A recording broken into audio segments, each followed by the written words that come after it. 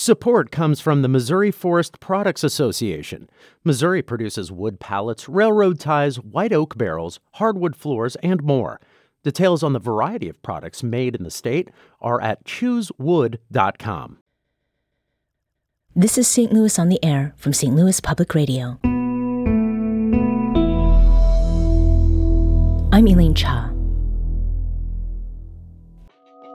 Do y'all think we're stupid? There's no more sex in drag than there is in stand-up comedy or television or theater. Like I have a Disney Dieta and I have a dirty Dieta.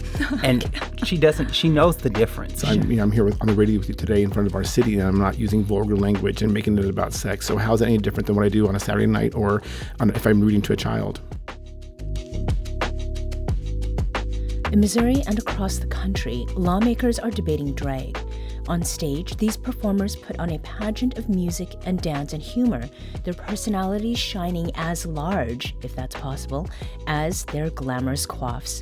But that's not what many conservative lawmakers see, and as Missouri and other states consider criminalizing drag, its supporters are speaking out. On Friday, a new group called It's All Drag plans to march through St. Louis's Grove neighborhood, a protest against the proposed bans on drag.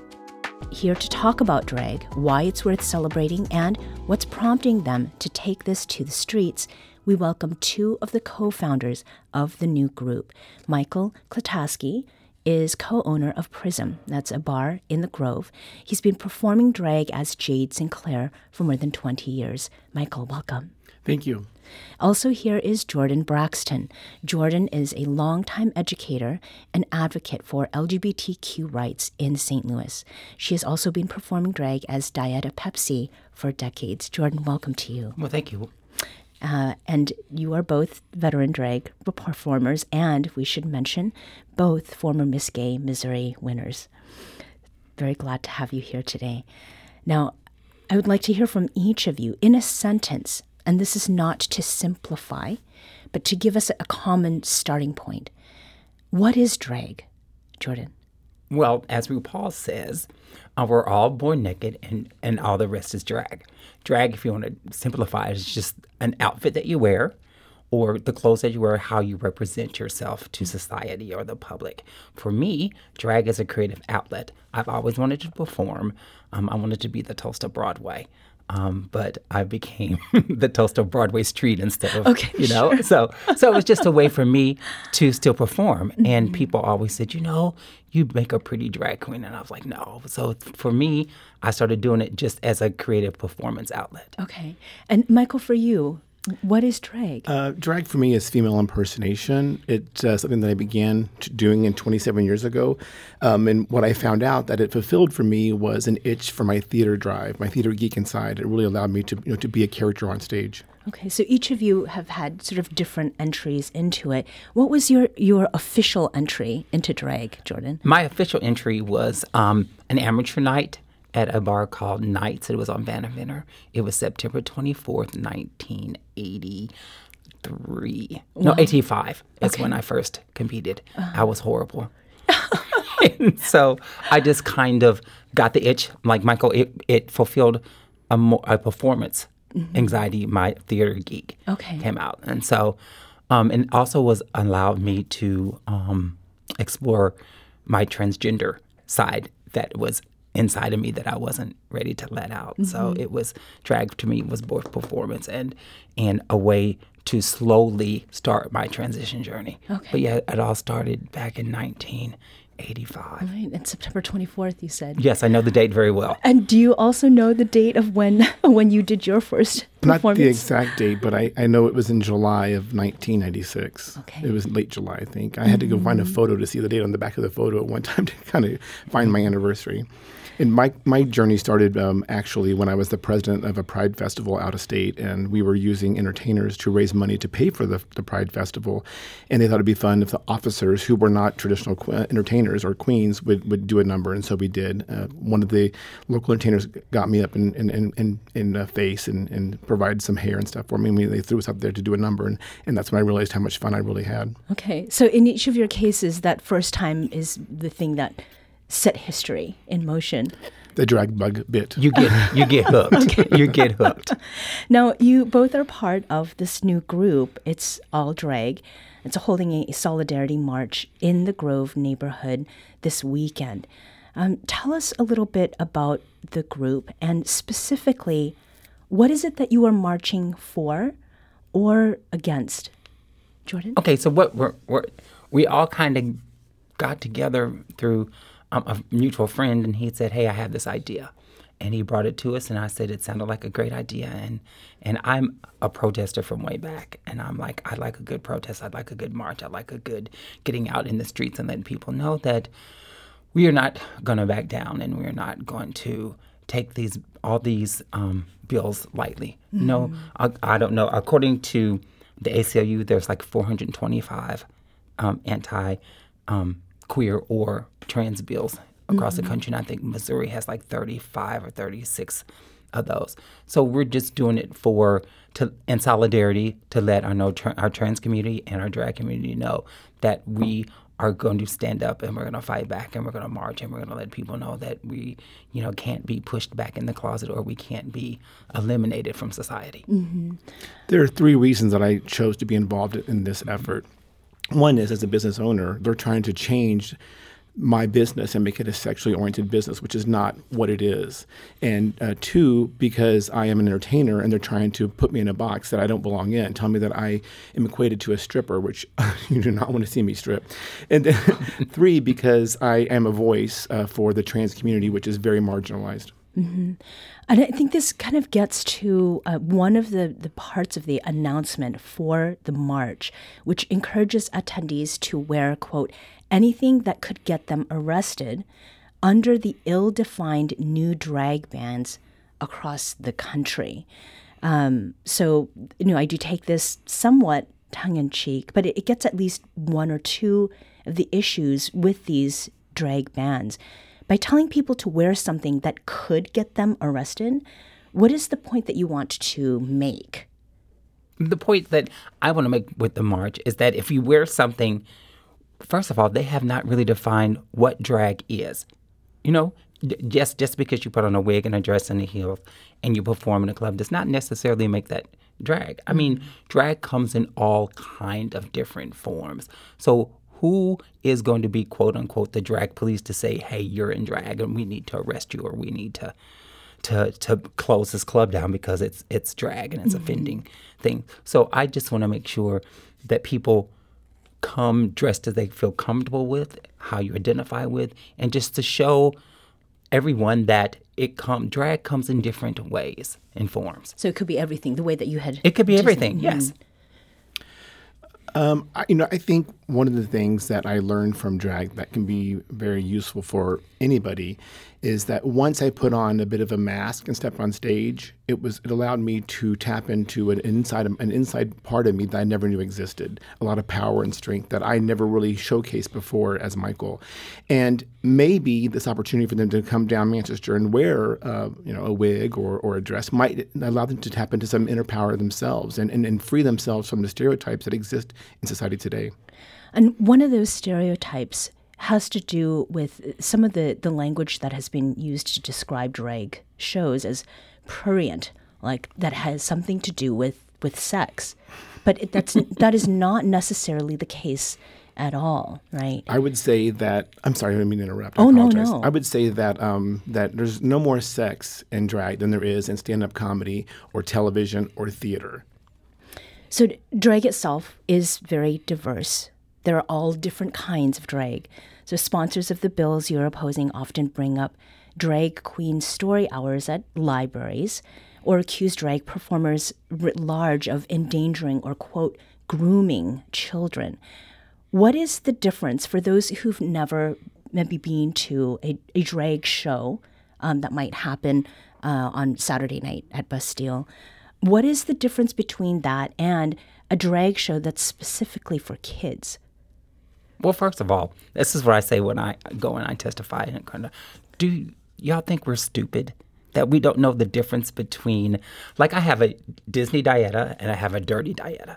And she knows the difference. Sure. Like when I do drag queen story times to kids, I dress as colorful and like a fairy costume or something that the kids can relate to and they can understand. It's not sexualized at all. It's very, I'm reading a story to kids, so therefore it's princess-like, it's fairy-like, it's queen-like. It's nothing that I would ever wear at night. Sure. I would just comment, I guess, or maybe follow through with that and saying that we know how to behave in different environments. I'm here on the radio with you today in front of our city, and I'm not using vulgar language and making it about sex. So how is that any different than what I do on a Saturday night or if I'm reading to a child? And what do you think is the root cause of many conservative lawmakers who want to ban drag? Sex. Go ahead, you start. No, I think sexuality. I think that that the conservatives are bothered by homosexuals or the queer agenda. Not agenda. I apologize. The queer community, and so when they see anything that we're doing that may involve some sort of type of sex, they want to equate that with Save the Children, which I don't know how that's ever correlated.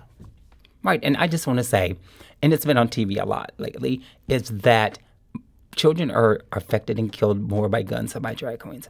And if you ever see the people that get arrested, it's not drag queens, it's conservative Christians, and it's those in that party, the Republicans, that are doing it. It's not drag queens. We're just here to entertain people, and that's what drag is entertainment. It's not a crime. Sure. We're speaking with Jordan Braxton, a longtime educator and advocate for LGBTQ rights in St. Louis. She's been performing drag as Dieta Pepsi, both Disney and Dirty, for decades, as well as Michael Klataske, who is co-owner of Prism Bar in the Grove neighborhood, and he's been performing drag as Jade Sinclair for more than 20 years. We were just talking about events that are intended for kids, and I want to make sure that we don't gloss over that part, because it seems to be the thing that is the sticking point for many people. Michael, how did you become involved in drag queen events that are intended for children? I have never myself done any story times. I was asked to, but it was during COVID, and I declined because I didn't want to spread, be a part of spreading any COVID or anything. But I have participated at Pride events, which are open to all ages. And again, it was very much, a positive experience, a fully clothed experience. Most entertainers, or at least female impersonators, are wearing more clothes than you are right now. We wear layers of undergarments and stuff to make sure to really kind of contour our bodies to more of a feminine illusion. So we're fully clothed. It's upbeat, positive music that makes people feel happy about themselves. Now, Jordan, you went to Jefferson City to testify against some of these bills. And one would have banned what it termed, quote, adult cabaret performances, including, quote, male or female impersonators who provide entertainment that appeals to a prurient interest, which I'd mentioned earlier, in public or in a place the performance could be viewed by a minor. Could be viewed. Now, what did you want lawmakers to know about how that bill would affect you? I said, first of all, as a trans woman, how do you know when I'm in drag and when I'm not in drag? That's the first thing. Because makeup comes in all different. I can go barefaced, or I can have on a ton full of makeup and get on stage and sing a song. Does that make me a drag queen? Does that classify me as breaking the law? Mm-hmm. So there's a lot of different layers of being a drag queen. And so I told them, how can you define what a drag queen is? Have you been to a drag show? How do you know what goes on a drag show? And 9 out of 10 of them had never seen a drag show before. They saw clips of what people had submitted to them. As we all know, you can pick and choose what you want the narrative to be. Sure. And so I just questioned them a lot about we're not naked, we're not, and I just testified in front of them and asked them, had they ever been to shows, and explained to them that drag queens are contributing to society, and most of us have jobs. To me, drag is not my job. I have another job outside of that. It's kind of a hobby. It's kind of something that I do as a creative outlet. Now, insofar as making a living, for you, Michael, you had said that one of the bills that would have classified drag venues as sexually oriented businesses, treating them like sex stores or strip clubs, that would have an effect on your business. Yes. Because you're the co-owner of a club that presents drag. So what would this law mean for you and your business? Not doing this as a hobby. Right. This is your bread and butter. Correct. So that law would then define where businesses could be located within the city of St. Louis or Missouri, and also how they advertise on billboards. And on Prism, on the side of our building, there's a huge display of 4 of our resident entertainers, which would be classified as a billboard. So that could be removed if this law is in effect. So something that you clearly would see or not. Jordan, this week, you told St. Louis Magazine about the experience of going to Jefferson City, including the discovery that one of the co-sponsors of the bill targeting drag shows was someone you knew well. What happened there? I was flabbergasted. At first, I was like, his name is Chris Sanders, and I've known Chris for 18 years. He's been to drag shows. He's tipped me. And somebody said, well, Representative Chris Sanders co-signed the bill. And I looked over and I said, Chris, is this you? He's like, yeah. I'm like, sit down, let me talk to you. So we sat down and we had this very lengthy conversation. And again, I said, I've known you for 18 years.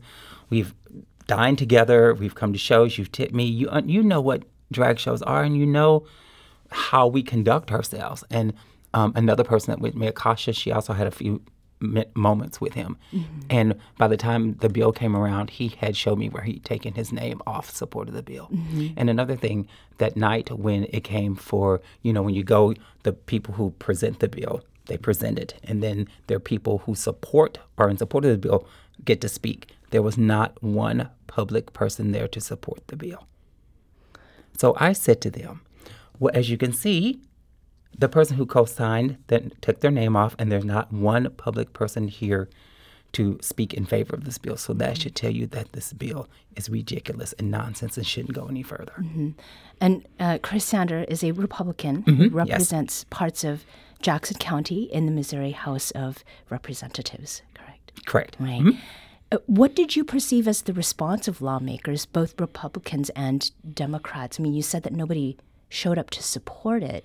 I mean, was there some sense that you got of where they were falling in terms of sides, supporting or being against? Well, of course, the Democrats were all nodding and agreeing. And I remember one of the gentlemen would always ask us, well, when did you know? He asked me particularly because I said, I'm a trans woman who does drag. So how would you classify me? How was it? And he said, so when did you first know you were transgender? And I said, I've always known. I've been known when I was a little kid growing up in Kansas City. I knew when I was a college student in Springfield. And I knew as an adult in St. Louis. We always know there's not a magic time that you wake up one day and go, oh, I'm transgender. I knew it my entire life. Mm-hmm. Now, this march that will be happening on Saturday, what message do you want to impart in this moment when people who love drag, who are drag queens, or who are queer or trans, are watching these pieces of proposed law with a good deal of fear? Like, what is it that you want them to know? Well, I would like the people that support drag shows to know that this is a safe space for them to come in and offer their support. The entertainers, who I hope will be there also, I want the same message, that this is a positive experience to show those who are for these laws that we are a very vast community with the vast support group that exceeds beyond their constituents. Mm-hmm. And Jordan, what do you want people to think about as they see you marching? You said you've been part of protests and that sort of thing for many years now. This weekend, what is it that you want people to see, especially folks who know little to nothing about drag apart from those clips in mainstream media that they've seen? I want them to come and see, like Michael said, how supportive of a community are and how drag goes beyond just people in the club. Because I have performed benefits for non-LGBT or queer nonprofits to raise money. It's not just as they say, seedy or whatever word you used earlier, I can't remember, that it's not all sexualized. Drag queens and drag kings and even performance drag entertainers, we do a lot of good to help those who are marginalized, those who need money. I mean, both of us has probably done benefits for bartenders with broken arms, for families at Christmas time who don't have any presents. We do Toys for Tots. I cook food for people that don't have the means to eat. But I never say, hey, are you in the queer community? Come get some food. No, I just say, if you're hungry, come eat. Because I want people to know that we are an inclusive community, not an exclusive community, and all are welcome. Jordan Braxton is a longtime educator and advocate for LGBTQ issues, and Michael Klataske is co-owner of Prism, a bar in the Grove in South St. Louis. Both are fixtures of the St. Louis drag scene and are two of the co-founders of the new group It's All Drag. The group's leading a solidarity march this Saturday at 6 p.m. in the Grove. More details about the event are on stlonair.show.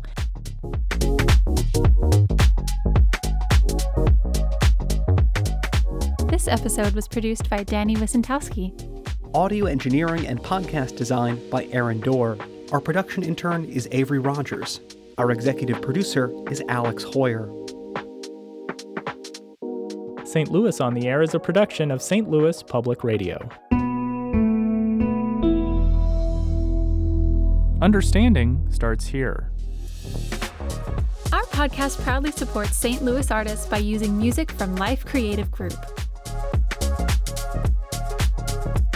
Do you find yourself regularly listening to episodes of St. Louis on the Air?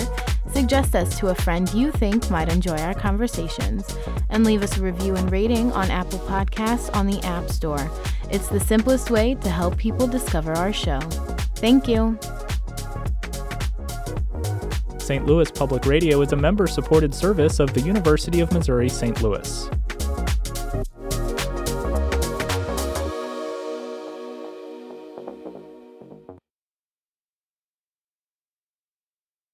Support comes from Missouri Forest Products Association, committed to sustainable and sound conservation of the state's forests, which support more than 41,000 Missouri jobs, resulting in a $10 billion industry. ChooseWood.com.